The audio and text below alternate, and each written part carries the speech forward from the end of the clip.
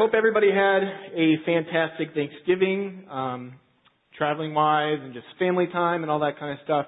For us, Thanksgiving's great. It's fun. It's good family time. But the thing that we really like is Black Friday. We are a big Black Friday family, and so that's something that my parents started doing when I was a kid. They'd get up super early and go to the stores and fight people and tackle people and get their toes ran over by carts and all that kind of stuff. But we've kind of done that too. Sam is a beast. When it comes to Black Friday shopping, we get up early. We got up early this past Black Friday and got a Christmas tree, a really nice one, and so that was awesome. She was mean in a way, so she was. It was good. It was very good. It was fun. But anyways, so we got up early. Sam and I got up early, went Christmas shopping, whatever. Got a lot of Christmas shopping done, which is really good feeling, like you feel accomplished, whatever, and you got really good deals. But then later on, we kind of split up. So so me, Grant, and Dad went shopping, and then Sam and Mom went shopping. So then we can shop for each other, get those deals, whatever. First time we've done this. And so we go off and we do our thing, and me, Dad, and Grant get to our first place, and we see the thing that I can't say much because I don't want to give anything away, but it's large. And we're in my dad's car. My dad's car is not big. It's a Malibu, Chevy Malibu. So we get it out to this thing. We get it out to the parking lot, and it's bigger than what we anticipated. We try to get into the trunk. Doesn't fit. As men, you just make it happen. And so you think, well, how can we do this? And so what we decided to do was put it in the back seat. Now, by doing that, we eliminated all the seats in the back seat. And so guess who lost their seat? This guy. So we're like, all right, now what? And so Grant has longer legs. He is taller. He may be younger, but he is taller. And so I'm so humble, and I'm such a servant. And I decided to be the one to cram in and sit on the floor of the car next to this giant thing. It was so uncomfortable, and it hurt a lot, and I was so salty. But it's all good. We got it home. It was all good, and then we ended up shopping for the rest of the time, whatever. The three of us have had many adventures over the years. It's just a guy thing. Like, we're really close. We love baseball. We love sports in general. We've done a lot of things, fishing, trips, and we've just done a lot of things together. There's one memory, one story in particular that I absolutely love, I cherish. It happened 10 years ago. I was in 8th grade. I was 8th grade 10 years ago. Some of you cringed at that. But that is the case. So 10 years ago, I don't know if you guys remember this, you probably do, but when Hurricane Ike hit, it was 10 years ago, 2008, hit the Galveston and Houston area. At the time, I was growing up in southwest suburbs of Chicago, so I wasn't even close to Texas. Never even been to Texas before. But you know this is happening because this is a big deal. This is September, so this is during baseball season. Like I said, we're baseball fans. At the time, the Cubs were pretty close to winning a division, and then the Houston Astros were looking to win the wild card. And so they're both competing, whatever. When Hurricane Ike hit, the two of them were supposed to play. And I'm a Cubs fan, we're Chicago fans, whatever. And they were supposed to play in Minute Maid Park in Houston, but the hurricane hit. And so they had to find a mutual site. This happens not too often. It's pretty unique, actually. It really only happens for coastline teams, cities, whatever. And so they ended up deciding to play in Milwaukee, which is not fair for Houston because Milwaukee is basically Wrigley up north. And so that's where it played. My dad hears about this, and he's like, man, that would be awesome to go to. And so that night, he brings this up because I didn't really know about it. Grant didn't either. Grant was first grade at the time. And we were just talking about it like, oh, that'd be awesome. He's like, we'll go, but I'm not going to take you out of school. If school gets canceled, we'll go to that game. And me and Grant just start praying, Lord, please, whatever it takes, right? And for us, usually up north, you only miss school if it's snowing, if it snows a lot, or if it's funny, today they're getting 12 inches of snow.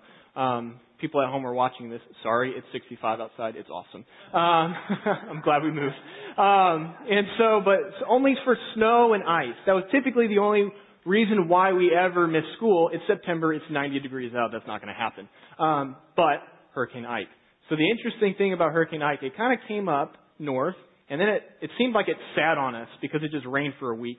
And so what happened, 9 o'clock that night, it's crazy, I'll never forget it. 9 o'clock that night, we get a call from the district. School is canceled because of the rain. The bus barn had flooded. And so all the buses got flooded, and so school was canceled. We went berserk. We went nuts. We go upstairs, we're running, school's canceled, we're going to Milwaukee. And Dad's like, oh no, what did I do? And we did. We went to Milwaukee, went downstairs, got our tickets online, and then we went for the 105 game. We went to that game. Cubs won 6-1. Sorry, Houston. Houston fans. It was great. It was so much fun. But the thing that I take away from that story, and really what speaks to me is my dad kept his promise. My dad promised that he would take us to that game if things happened, whatever. And it did. Those things came into place, right? Fell into place. And he could have easily been like, no, I got to go to work tomorrow. I got a meeting. I got this. I got that. Whatever. Or just made up excuse because he didn't want to drive all the way to Milwaukee, which is only a 2-hour drive. But he could have easily done that, but he didn't. He kept his promise. And what's awesome, so awesome, is that we have a Heavenly Father that is a promise maker and He's a promise keeper as well. And we know that when we look at God's Word, we see this, that yes, it's over and over. God is giving promises over and over again, and He's keeping His promises over and over as well. But what I want to look at is, what is our role? What is our role? What is our responsibility, our job in God's promises? Because every single one of you has experienced some kind of a specific promise from God. Yes, we have the general promises of God. We have the promise of Jesus. We have the promise of salvation. But there's specific things that God has directed you to do or be. Right? You've had those things, but what are we supposed to do? Just wait in a waiting room like a doctor's office kind of thing? Or do we do something? So that's what I want to look at today. If you could, we're going to be in Genesis chapter 17 is where we're going to be. Genesis chapter 17. I'm reading through the ESV. That's what I'm using today, is ESV. And so that's where we're going to start, is Genesis chapter 17. A little bit of background when you get there. We're talking about Abraham and Sarah today.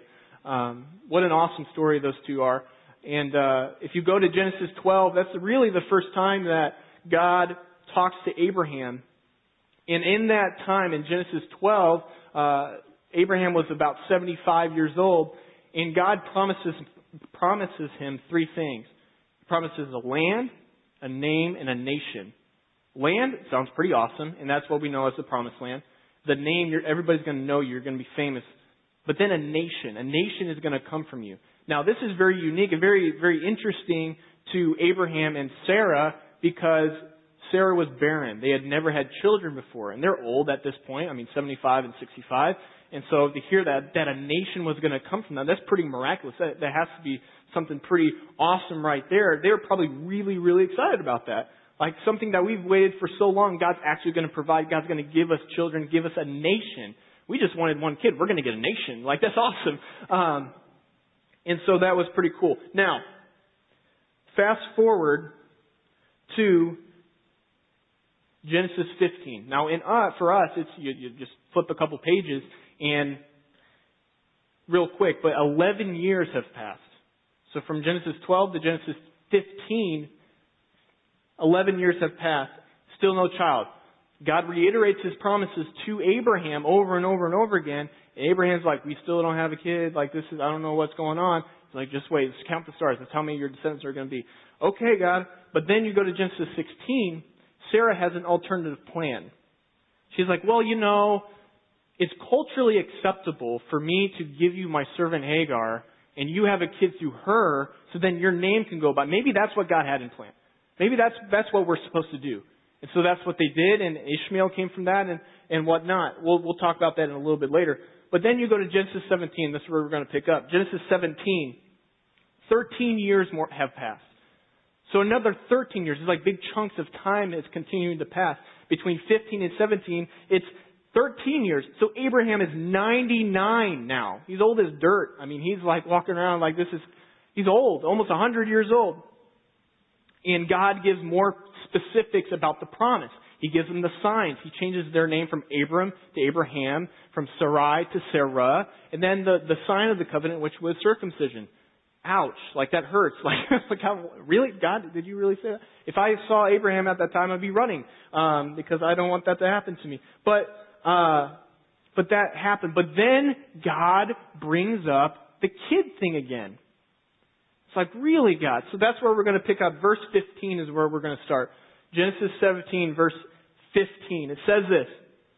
And God said to Abraham, as for Sarai, your wife, you shall not call her Sarai, but Sarah shall be her name. I will bless her. And moreover, I will give you a son by her. I will bless her, and she shall become nations. Kings of peoples shall come from her. Then Abraham fell on his face and laughed, and said to himself, shall a child be born to a man who is 100 years old? Shall Sarah, who is 90 years old, bear a child? It's laughable. They're so old. It's like, we're not having kids. You're kidding me. That's not happening, God. But then Abraham says this, verse 18. And Abraham said to God, oh, that Ishmael might live before you. God said, no, but Sarah your wife shall bear you a son, and you shall call his name Isaac. I will establish my covenant with him as an everlasting covenant for his offspring after him. So Abraham's like, wait. I have a son, though. I have Ishmael. God's like, no, that wasn't my plan. You rashly made a decision without my consent on the matter, and you went and did this. But that's not what I had planned at all. I had something greater planned, but you acted out. You didn't consult me, and that's where the error was. I'm sure if they would have consulted God on the matter, He would have directed them in the right path. I guarantee it. But they did not. They didn't pray, they didn't ask, and so they just did it without His consent. Listen to this. It is not our role to fulfill God's promises. It's not our role. We're not God. It's His promises. We're not supposed to just make things happen because we're impatient, because we just want it our way. This seems like a better way, God. But God's like, no, I have something so much greater planned for you. But you acted out. When we try to accomplish God's plan by worldly methods, we produce complications. We make things complicated when we do that. And you see that in history. You know, there's so much jealousy with that whole thing with Ishmael. There's so much jealousy and hurt and pain and shame in that. And then there's this conflict that it's even today still. There's a lot of complications with that. And so when we try to force things, we're not supposed to force things. We're not supposed to force God's promises. And so we're not supposed to do that. And there, God reiterates, your wife, Sarah, is going to have a son, and we're going to name him Isaac, which means laugh, to laugh. So basically giggles. We're going to name him Giggles. He shall be named him Giggles. Okay. Now fast forward to chapter 18. We're going to chapter 18. Not a whole lot of time has passed. This is probably within the same year. Okay? I'll read this. Verse 1, chapter 18. And the Lord appeared to him by the oaks of Mamre, as he sat at the door of his tent in the heat of the day. He lifted up his eyes and looked, and behold, 3 men were standing in front of him. When he saw them, he ran from the tent door to meet them and bowed himself to the earth and said, O Lord, if I have found favor in your sight, do not pass by your servant. Let a little water be brought, and wash your feet, and rest yourselves under the tree, while I bring a morsel of bread, that you may refresh yourselves, and that after you may pass on, since you have come to your servant. So they said, do as you have said. Verse 6. And Abraham went quickly into the tent to Sarah and said, quick, 3 seahs of fine flour, knead it and make cakes. You need to be less demanding, Abraham. If I spoke like that to Samantha, she'd hit me. Quick, make pizza. Not going to happen. I'd get hit. Verse 7. And Abraham ran to the herd and took a calf, tender and good, and gave it to a young man, who prepared it quickly. Then he took curds and milk and the calf that he had and prepared, and set it before them. And he stood by them under the tree while they ate. This is a very interesting picture we have here. It says that in verse 1 that the Lord appeared. This is Yahweh's personal name of God, that the Lord appeared. And then these 3 men show up. They're hanging out with Abraham. Abraham's being very generous and being a good host, and he's getting all this stuff, all this food, and they're sitting and eating and all this. But who are these 3 individuals? Well, if you look at the contextual clues, if you read the rest of chapter 18, when you get into Sodom and Gomorrah, and then 19, you'll find out that two of these individuals are angels, and one of these individuals is a divine manifestation of God, a physical manifestation. This is not a vision. This is not something that he dreamed of, but this is an actual occurrence that Abraham had and Sarah had as well. It's very cool. So what we call this is a Christophany. We know that God the Father has not revealed himself in any way. He's an unreachable light, but God has revealed himself through the Son. And so this very well could be the Son of God spending time with Abraham and Sarah. Very cool, very interesting situation right here, and very unique. You see it a few times in Scripture, but it's very special in a way. So why are they here? Why are these three people here? You go into the story of Sodom and Gomorrah, but it looks like they're taking a pit stop and wanting to talk to Abraham and Sarah. We'll see what's going on. Verse 9, if we can go there. They said to him, "Where is Sarah, your wife?" Oh, that's why you're here. What did my wife do? "Where is Sarah, your wife?" And he said, "She is in the tent." The Lord said, "I will surely return to you about this time next year, and Sarah, your wife, shall have a son." And Sarah was listening at the tent door behind him. She was eavesdropping. Like y'all don't do that, do you? You don't eavesdrop, ladies. Come on now. Verse 11. Now Abraham and Sarah were old. We know this. They were old and advanced in years. The way of woman had ceased to be with Sarah. So Sarah laughed, just like Abraham. They both laughed. That's very interesting. So Sarah laughed to herself, saying, "After I am worn out, my Lord is old, shall I have pleasure?" Now apparently they had communication issues because Sarah seems like she's hearing this for the first time.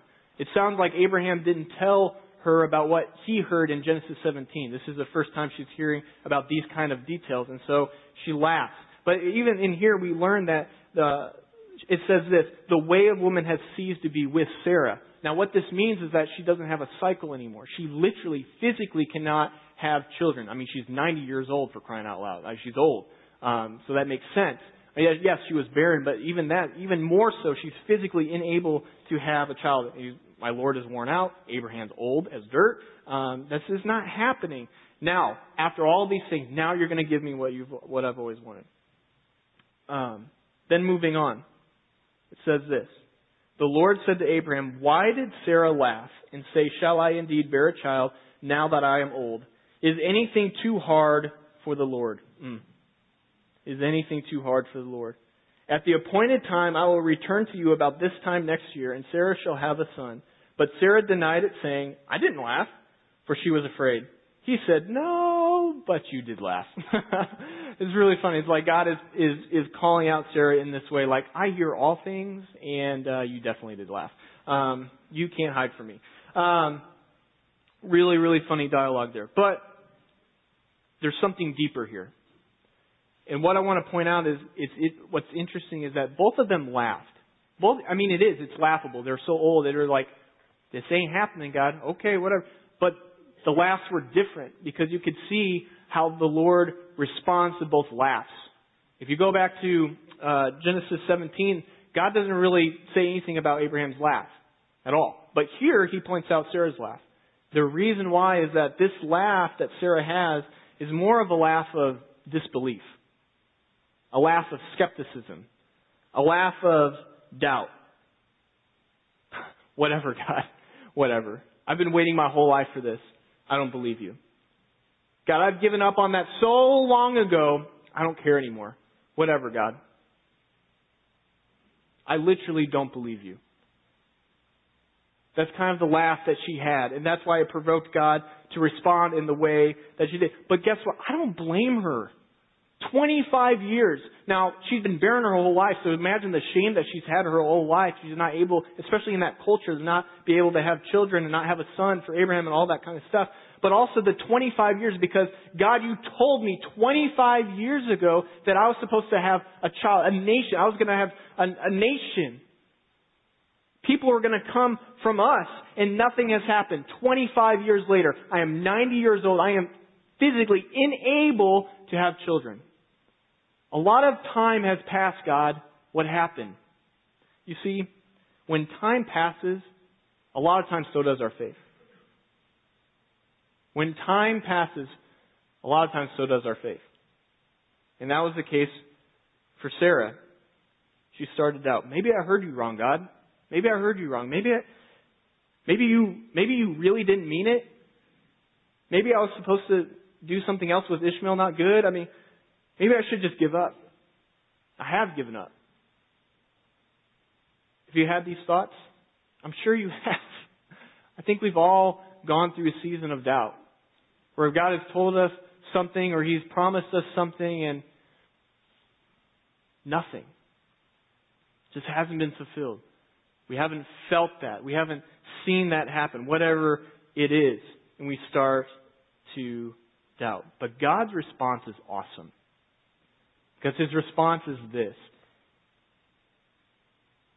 Is anything too hard for the Lord? Is anything too hard for the Lord? Sarah, you are old, yes. You are unable to have a child, yes. But is that too hard for me? Is that too hard for me?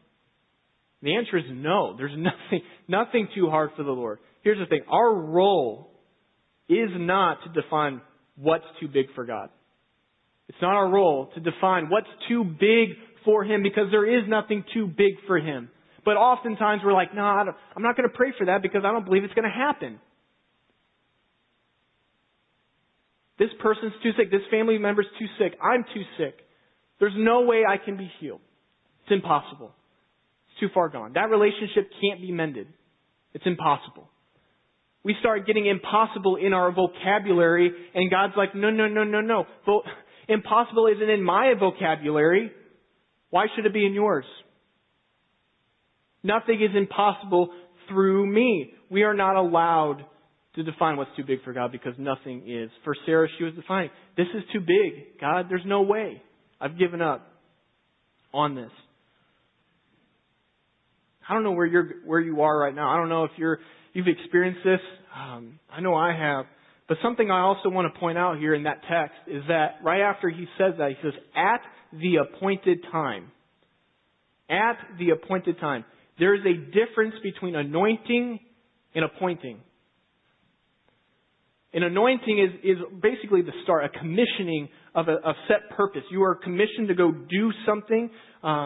You are set apart for a purpose, a divine purpose.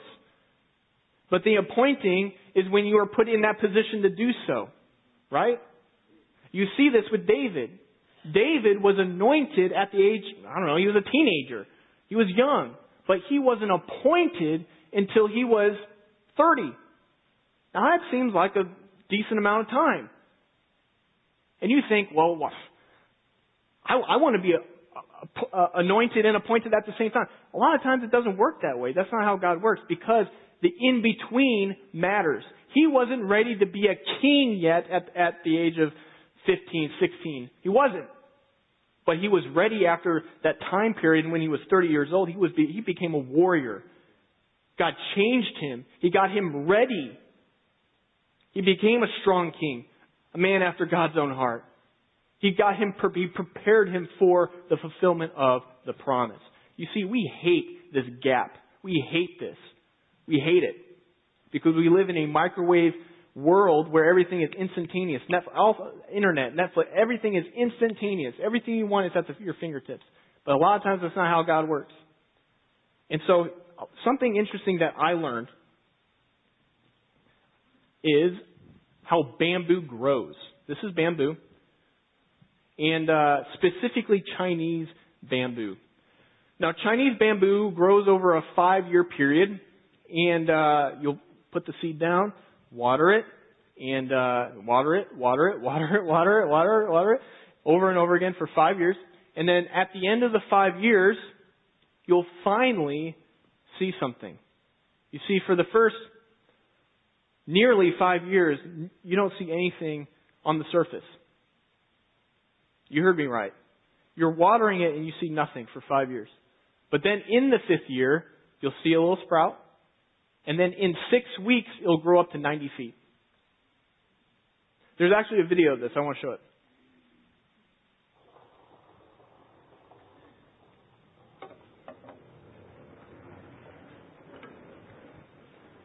This one is particularly astounding in its vigor.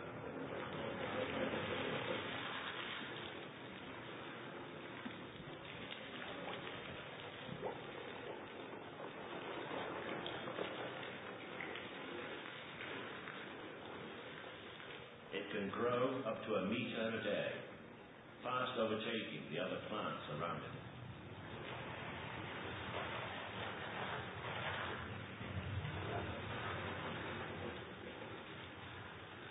The taller it grows, the faster its growth rate, so that in a matter of days it towers above the undergrowth and continues reaching for the sky. Not bad for what is essentially a grass.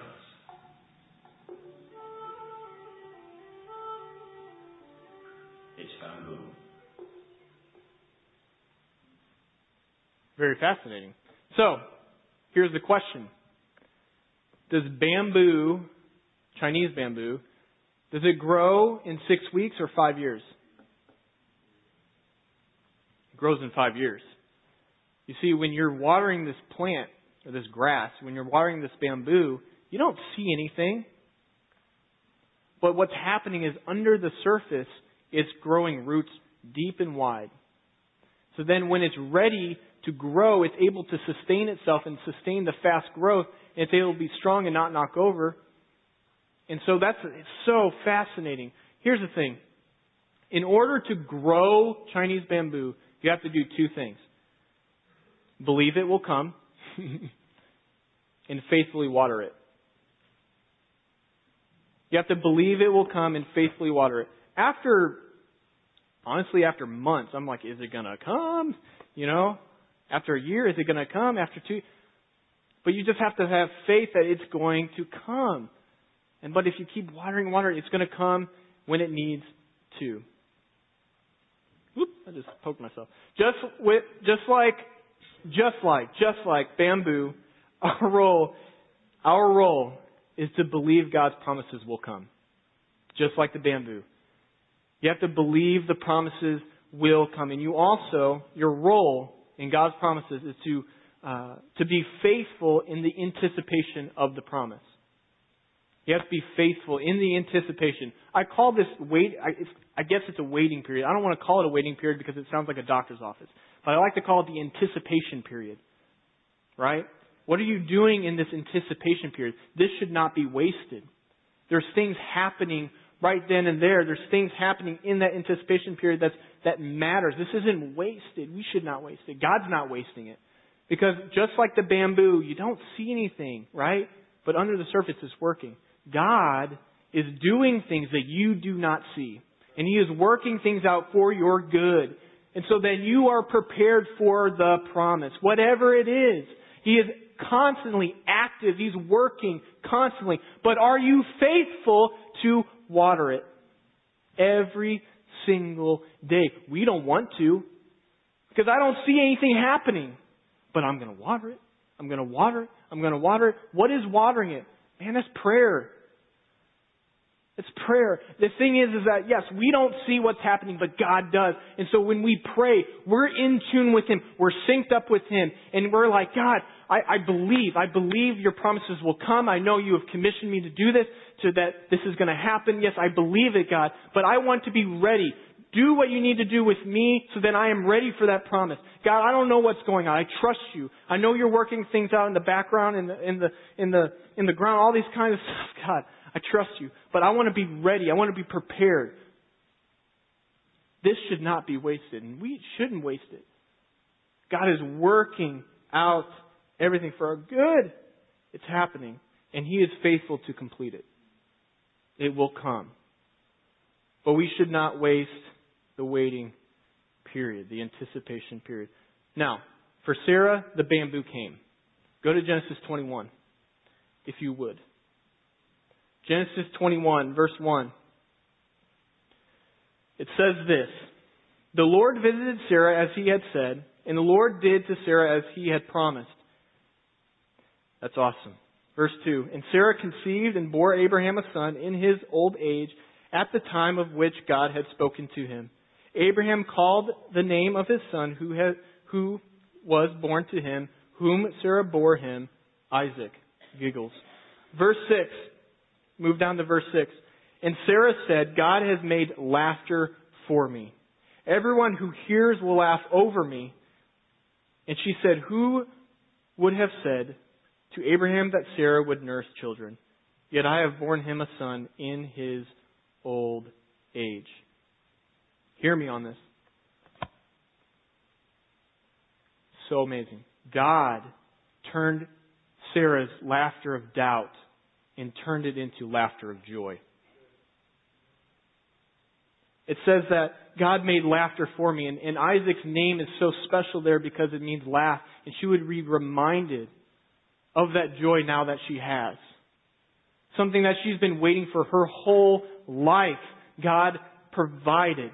That promise that came 25 years ago came to fulfillment. And she was full. All the hurt, all the pain that she experienced her whole life didn't matter anymore. Because God is a promise maker. He's a promise keeper. And He does what He says He's going to do. And for her, she was able to experience the joy of having a child for the first time at the age of 90. And God got all the glory for it. Because He is the only one that could have done that. Nothing is too hard for the Lord. It's awesome. It's so good. Now, I don't know, the prayer team can come up, pastors and elders can come up, and band and everybody. Guys, I don't know what you're walking through right now. I don't know if you're at the time where God is calling you to do something, that He's asking you to be someone. If you're trying to figure out if I'm going to go to school, what college I'm going to go to, all that kind of stuff, or you're in this anticipation period of, I don't know, I haven't heard anything, I'm kind of in the waiting, don't waste that. But also, if you're just experiencing a fulfillment, we want to celebrate with you. But also, this is not just kind of like a one-time thing. This happens over and over and over. Lots of changing in life, right? So what I think is we should not forget what God has already done in our lives. The promises that He's already fulfilled. And so we just need to sync up with Him. God, what am I supposed to be doing right now? Do you want me serving somewhere? Yes, you serve. Is there something I'm supposed to be doing right now? God, should I take this job? I don't know. God, is this what you have planned for me? I don't want to make a mistake. I don't want to do this.